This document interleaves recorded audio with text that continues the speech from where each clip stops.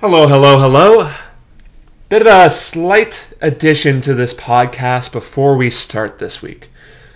Namely, for all that is good in the world, what the hell has happened to the world this week?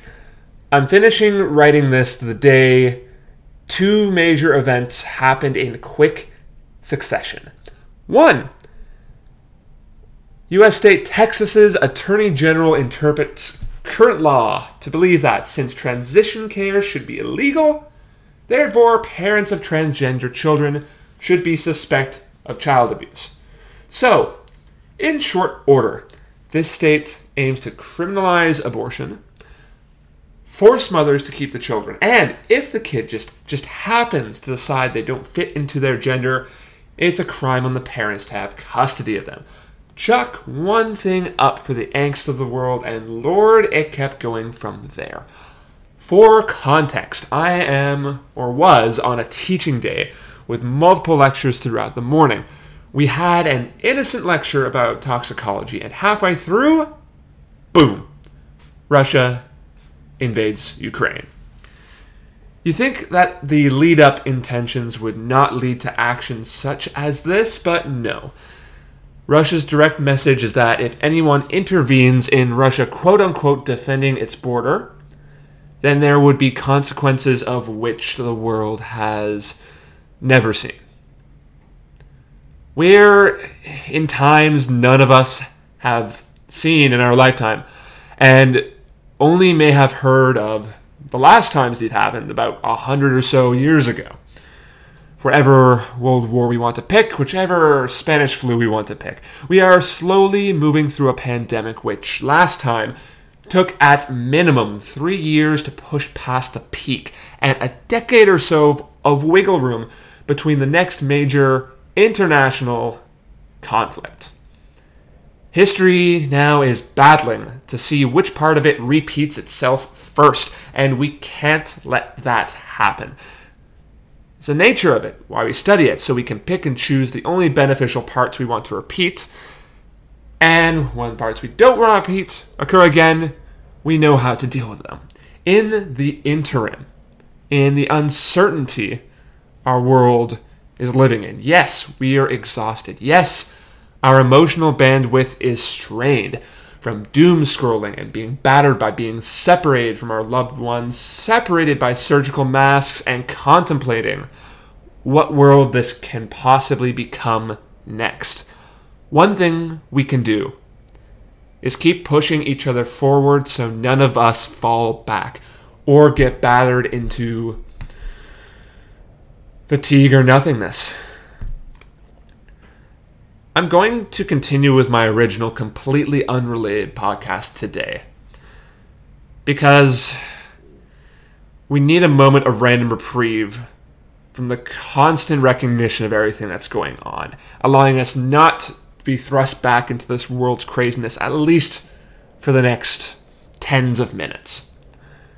It's early stages here, but I've attached below more specific examples how you can support either of the two causes I've mentioned, whether you want to advocate or support the efforts in Ukraine, or if you want to advocate and support the LGBTQI++ community in Texas. In the meantime, as always, take care of yourselves. Carve yourselves a little nook into your day for complete and utter tangentiality without completely losing yourself in it. Prepare yourself for this tone shift now. In 3, 2, 1, and let's start, shall we? In the only way we know how to, immediately. No more time to waste, no need for further delays. We have a 10-day gap since our last catch-up, and the wandering thoughts have stockpiled. Tangents that haven't had a chance to escape from the mind, stressors that have pent up and have had no opportunity to be released. Coping strategies are the usual. Exercise. Gym can only get you so far. Here is the moment where most of the thoughts come out, though. The brief time slot where I rant about all the random thoughts I've had, amidst treating patients, stewing in world events, and who else knows what comes between. All written down in a simple Word doco on my phone to be expounded upon. And Lord, we have a lot to go through, evidently. Let's get weird again and go down this rabbit hole back to the Mind Wander.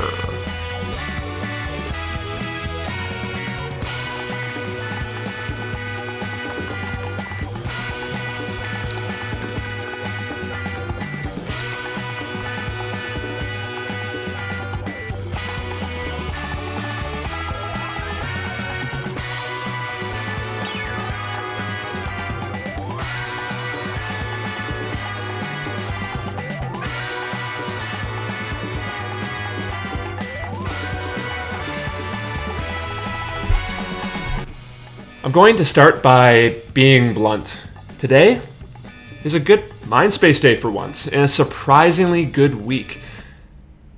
Kind of bookended by the first 16 hours of sleep I've had in ages, kind of forcibly checking me in, and forcing myself to check in on myself, to recognize how sleep deprived I have been. Coming off nights is something else, and the reset of your circadian rhythm is never easy. I've tried every single way. Staying up the night prior to a night shift run, to force day sleeping. I've settled on a bit of a marathon option. Treat sleep like normal, wake up the normal time, keep awake for the entire day before the first night shift, and just push through. Pass out the next morning for a halfway decent 4 hours of sleep. Let that continue for the 3 to 4 shifts, and then marathon the last night. Sleeping hopefully at a normal time, 8-9 p.m. at night. The result? 16 hours straight of dreamless sleep. Woo! 10-year-old me thinking adulting was hard or something.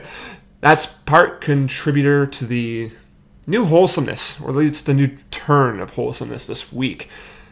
It's the first day in a long time that I haven't felt overwhelmed by myself, by commitments, responsibilities, life in general, the crashing waves of self-doubt and self-critique assaulting my mind have quietened for the moment. Even recognizing them, that simple act that usually kicks my mind up into a frenzy, doesn't trigger it. I've rested for once. I've worked out early. I hadn't eaten junk food today. It's a small victory, but it's a moment. I'm lapping up all this fresh serotonin. For clarity, looking at the past 2 scripts and comparing it to now, I feel more focused in what I want to discuss. For the last 2 podcasts, I admit I felt more directionless and struggled with subject matter I wasn't typically used to. The equivalent of eating my proverbial writing vegetables. And I think my writing took a hit. I was trying to write to maintain a quota, not write because I enjoyed the topic as much. Not to say I hated talking about YouTube drama or musical earworms. I didn't. But I struggled. This week, though, we're starting off by celebrating the small victories, waking up on time, drinking less coffee for once. Now, it's yet another week and yet another thought still stuck in my head. This time, I'm hung up on that elusive beast we all hunt for, quality TV. Per my previous ramblings, you probably understand the rate at which I watch TV and movies compared to an average healthy binge level. The current flavor of the week is true crime series, because seriously, I don't know how Netflix dumped an actual dozen true crime documentaries this week.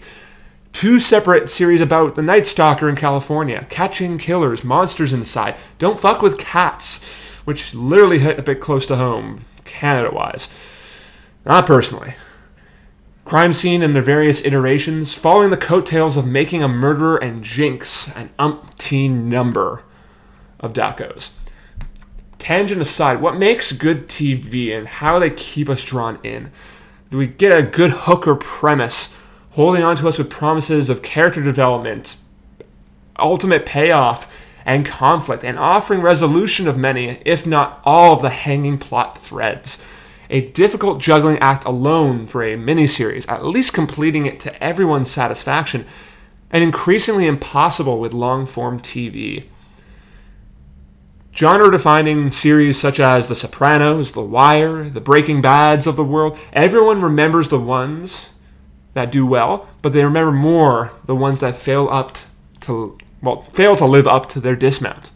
The final season of Lost, the last season and a half of Game of Thrones, the finale of Glee, and most of Glee as it continued, in my opinion. But strike me down for that one. And some may say the crux, the finale of How I Met Your Mother. Point being, you increase the size, the hype, and the scope, and it makes keeping track of all the spinning plates all the more difficult.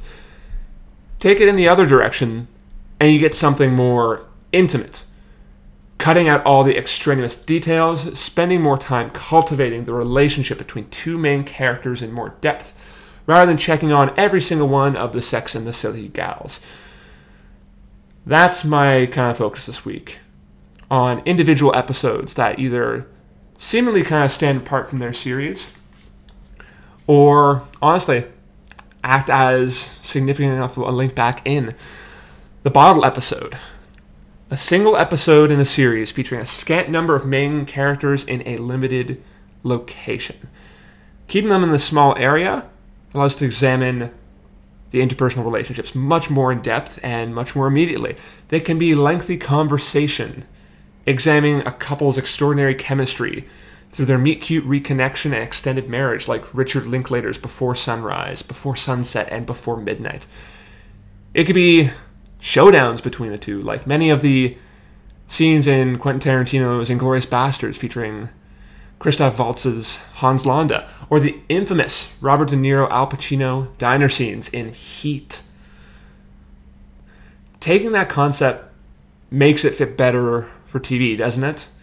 These scene bridgers can make up the majority or entire episodes, dialogue-laden diatribes entrancing the viewer for the entire runtime, until you don't realize how much time has passed. Now, looking at these kind of bottle episodes in general, you have a good variety, honestly. You have episodes in a critically acclaimed series that keep one-upping themselves in terms of quality, regardless of how removed from the main plot progression they are, such as Succession. You have episodes with a tonal shift that surprise you while keeping to the core of the show, like the documentary season for, American Horror Story, Roanoke, for example. Pilot episodes, originally Arabella episodes to a degree, and makes us make a lot of assumptions based on what they provide us character-wise. It works well for anthology series, miniseries, TV, movies. I'd like to kind of focus in on more on ones that made an impact on myself. The ones that kind of stuck in my mind. And there is one recently that my roommate and I have watched that I've not been able to get out of my head. And it's Euphoria. Specifically, one of the two Bridger specials. The first one in 2020 titled, I believe it's Trouble Doesn't Come Always. I may be very close. Again, similar to previous episodes, I aim to minimize the amount of spoilers, but it doesn't let you go into these experiences as a blank slate. So, with all my heart, whether you're invested in the entire series or not, watch Euphoria. Watch all of Season 1 to get the whole context, but particularly the first special. I'm here, raring to go when you get back. Elevator music in the background until then. All set? Let's begin. Euphoria surprises me. Surprised me. Continues to surprise. It was yet another show on my infinitely growing TV binge list that kept on getting shunted further and further down due to time commitments and other ones popping up. The story essentially is focused on a town, in the middle of America, focused on the teenage characters in this town. Each of these characters is so fully fleshed out, in some ways, pun intended. The aim of the series focuses on high school, particularly characters such as Zendaya's Rue, who, in essence, is a character struggling with bipolar disorder, but actively struggling and balancing at the same time addiction to multiple different hard drugs. It's meant as a series to challenge adults' preconceptions of how teenagers are portrayed in media and how much they are exposed to this level of maturity on a daily basis. How they react to that is always a different story, but in essence, the high school experience has markedly changed as any of us have gone through it. Granted, no school, to my incredibly limited knowledge at least, is as progressive or straight up Machiavellian as Euphoria's is, based on the amount of, drugs, sex, alcohol, mental health crises. Oh, hey, this is just like high school. Anywho, this is a high school uncontrollably awash in all of the controversial topics most teachers or parents have difficulties discussing. My gosh, I can't speak today. Difficulties discussing.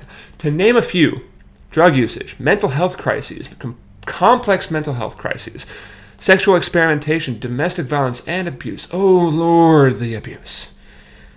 Why is it compelling though? Because every single character feels real enough in the sense they provide something to love and hate for every single one of them. It's so much that we love their portrayal regardless of their actions. Jacob Elordi, for example, playing the high school football star Nate. So many moments I yelled out, "What the fuck?" with the level of sociopathic manipulation he uses. On the other side, he is insecure about his sexuality, in part due to insane levels of anger management control, in part due to physical and psychological abuse his father regularly administers. The character does not know how to properly cope with concepts he doesn't understand, or situations that are immediately out of his control. Which brings us to the two characters at focus of the standalone special.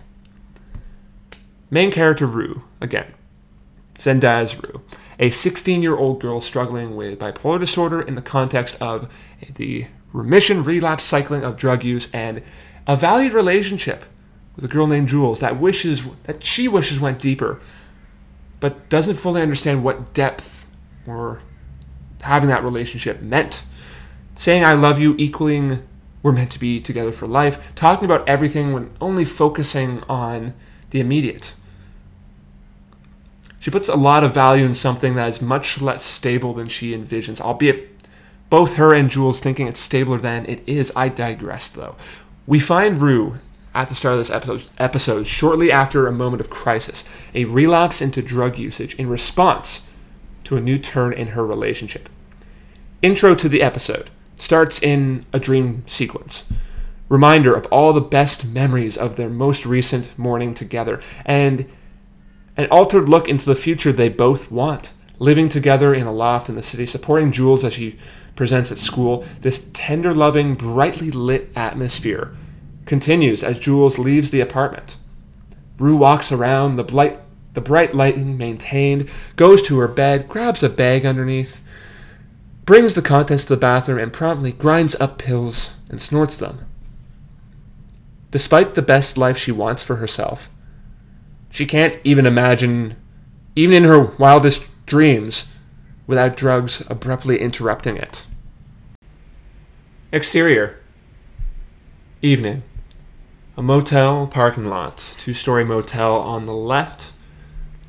Diner on the right. Frankie's Diner adorning the front sign. Barely anyone outside. Can barely make out anybody inside. The people who have plans are with family and friends already preparing dinner. It's Christmas Eve, so last minute gift wrapping. And if they have the urge, taken to Christmas masses. The motel itself, 2 stories. May see a light on the front office, but otherwise not much. The limbo of accommodation, a short stint for visiting family, business people, etc. Temporary living arrangements for others as they find or attempt to find work, new homes, or extended living circumstances in project-style living, like for Project Sentiment. Even then, can't really make out much of the lights in the room. There's a room at the end this time, but no one's turning up.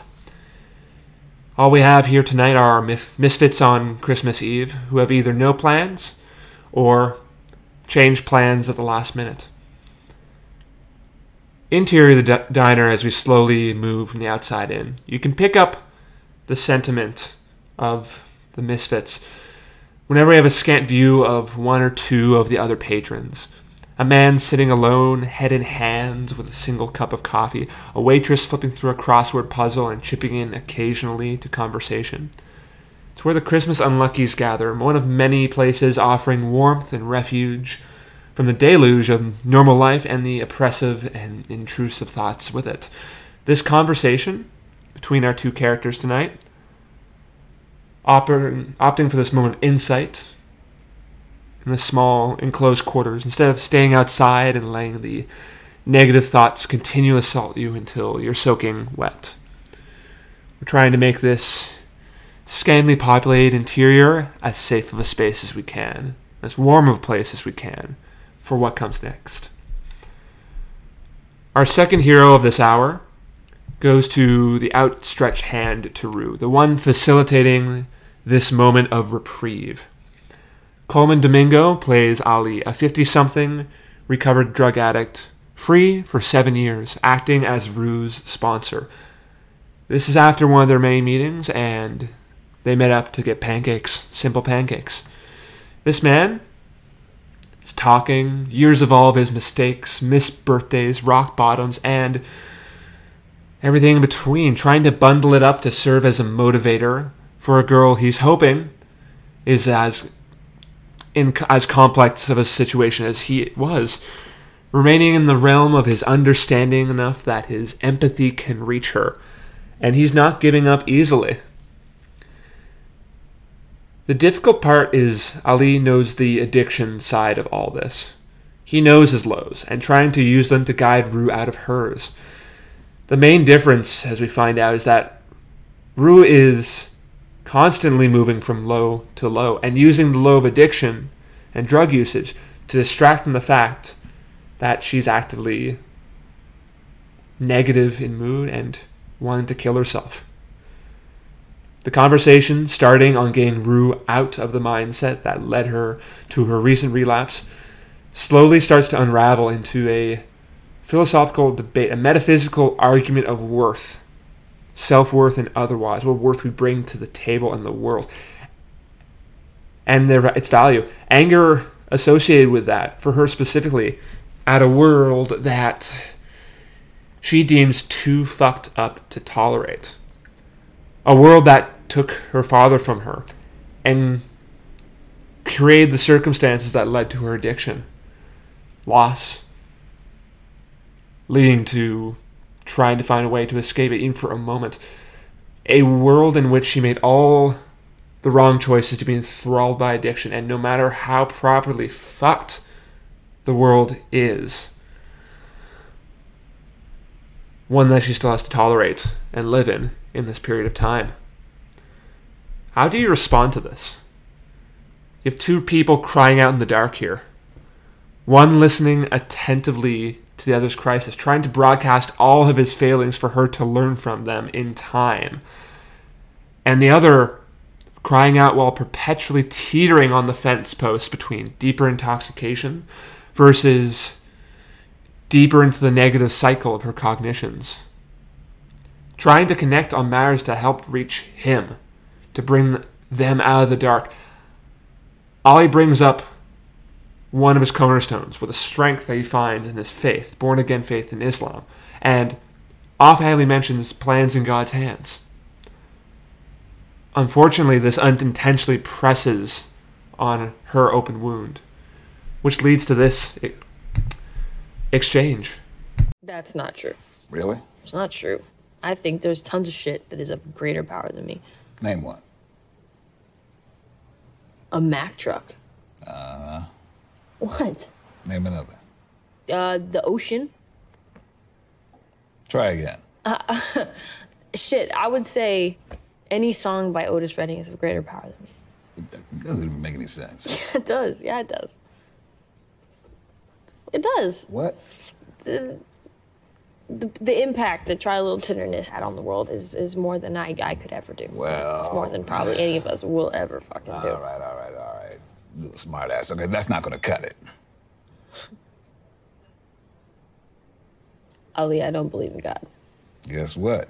God doesn't give a fuck if you believe in him. He believes in you. I don't know. That sounds good, but it doesn't really mean anything. Of course it means something. If God didn't believe in you, you wouldn't even still be breathing. So you're saying the reason my dad died is because God didn't believe in him? Rue, that's not what I was saying. There's nothing that makes me angry in that fucking argument. Hey, that's not what I was saying. You know, because every time someone survives like a mass shooting or some terrible fucking earthquake, they always say, you know, I survived for a reason. God saved me for a reason. I have a purpose. And then I think to myself, like, okay, well, what you're saying is that your life is more important than that 6-year-old who died that day, or the newborn who died that day, or anybody fucking else who died that day. Your life has a purpose, right? Well, why does your life have a purpose and my dad's doesn't? Because I could argue that my dad's purpose was to raise me and my sister. To be there for my mom. That was his purpose, I think. But, you know, he's dead. Listen. Ali, if you're about to tell me that he died for a reason or, you know, whatever, I will literally walk the fuck out. I wasn't. He didn't die to teach us a lesson, okay? He didn't die to, you know, have us all come together or whatever the fuck people tell people when they don't have anything to say. He died because he died. That's it. The same stupid reason I came out of the womb with a couple wires crossed. Right? Just fucking luck. You said it. That's it.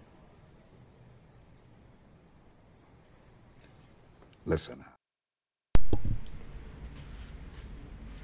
What can you say? Honestly. I played this clip more and more times over the past few days to try and find some kind of greater understanding behind it. Or at least something to kind of parse why part of this, and this leads up to increasingly better quality dialogue this episode. But why was this our starting point here? I kept the main rebuttal from Ali out of this intentionally for the moment. But what can you possibly say, honestly? What can you, when you're stuck in a situation you're unfamiliar with, what can you even think of attempting to understand? We're empathetic human beings. We all attempt to understand each other. And we all attempt to understand things we want to learn more about, what we want to care about. And you're stuck in a situation when you have someone open themselves up to you like this and are at a loss to words. Unfortunately, the best and worst thing to do is answer, but you can't not answer for the entire time. And this is where Ali gets stuck.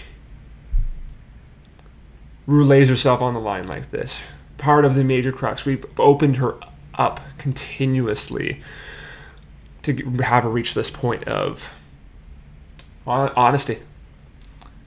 And now that they're finally delving into the meat of all this here, her true reasons behind doing all this, her not directly asking for, but trying to find a way to get this all to go away. And it's not an easy one. But something or someone has to make a change. And it moves into this key piece of dialogue that Ali brings up afterwards. There are so many revolutions that everyone is a revolutionary. The rich, the poor, the right, the left, the old, the beggar, the bankers. But isn't it beautiful? The revolutions are fought and won so damn fast that people don't have time to implement change because, have you heard, huh? There's a new revolution. We'd be surprised to know we're only 25 minutes into this episode and we've already dealt this much into it. Have we resolved anything yet? No, it's an ongoing battle. Rue's walls are slowly coming down. It's the slow, gentle, slow chipping away from Ali's efforts. We've had some wins and losses from both sides, but heartfelt comeback from Ali at this point that, again, forces Rue to take a pause. The pause in general, mid through a conversation like this, at least set up in TV or dramatically, meant to let us digest, to take all these words aside, appreciate the impact of all the points that are made, all the points that Ali just made. In this situation, we follow him back outside as he has a smoke, and we get a sidebar as Rue listens to music, played in the background. For all the focus we put into their relationship for the past 25 minutes, we now have 2 minutes for us to see their relationship with themselves. What actions either is willing to take when no one is watching, or when they think no one is watching, to become the person they want to be in the next instance. To actually push for character growth. In Rue's case, it's listening to a song Jules introduced to her. Stewing in the dream promises she's been striving to maintain, as we just have a simple focus on her face, unblinkingly, as the words impact individually into her head, are absorbed, but are slowly processed. In Ali's case, we get a massive background info dump. Calls somebody on the phone. We only hear his side of the conversation, but we pick up the main things. He's calling his kids, estranged, trying to repair his relationship with them. And Christmas Eve is his latest attempt to repair the decades of damage he did, and he's trying to actively repair. Talking to his son on the phone, trying to be as innocent as possible, to avoid reigniting some of their old conversations and arguments. Attempting to talk to every single one of his family members who has different opinions on how he's treated them in the past. Watching his face lighten up when he hears his grandson's voice on the phone. And then stark reality that this is the most time he's managed to speak with them in series for a long, long time. And it only lasts 2 minutes. I've been racking my brain to explain why this entire hour-long exchange resonates so well. Is it the relaxed atmosphere in which they meet, the non-judgmental atmosphere of the pancakes in the diner scenario? Is it the frankness by which all of their thoughts come out? Is the bluntness by which they open up more and more about their authentic self? The reason why this bottle episode works so well is that every action that Rue and Ali take is so believable. We barely know there's characters coming into this. If you've only watched this episode, you're only getting the keynotes of all this. Their conversation is making us believe this 1 step forward, 2 steps back progression that seems like we're getting nowhere with Rue, but each step forward is making an impact, albeit being shunted 2 steps back with her progressing forward. To the point later on, when it all hinges, Rue opens up regarding her depression and baseline willingness to end her life. One pervasive thought that she can't shake. The last attempt, in the last 5 minutes of this episode, all it takes to shake her from this self-perpetuating cycle. Bluntly asks, "You say you weren't going to be here much longer. Okay. Okay then. How do you want your mother and sister to remember you?" It's a simple thought, but we can see it cutting through Rue's cloud of negativity, self-critique, and this cognitive black hole she's sucked into. In seconds, we see the words hit her mind, the look of recognition in her eyes as she realizes that throughout this entire hour-long conversation, she forgot to think about the protective factors in her life. How could she? How could she leave with them still around? Tears down her face. The battle between her recognition of this and the active negative thoughts.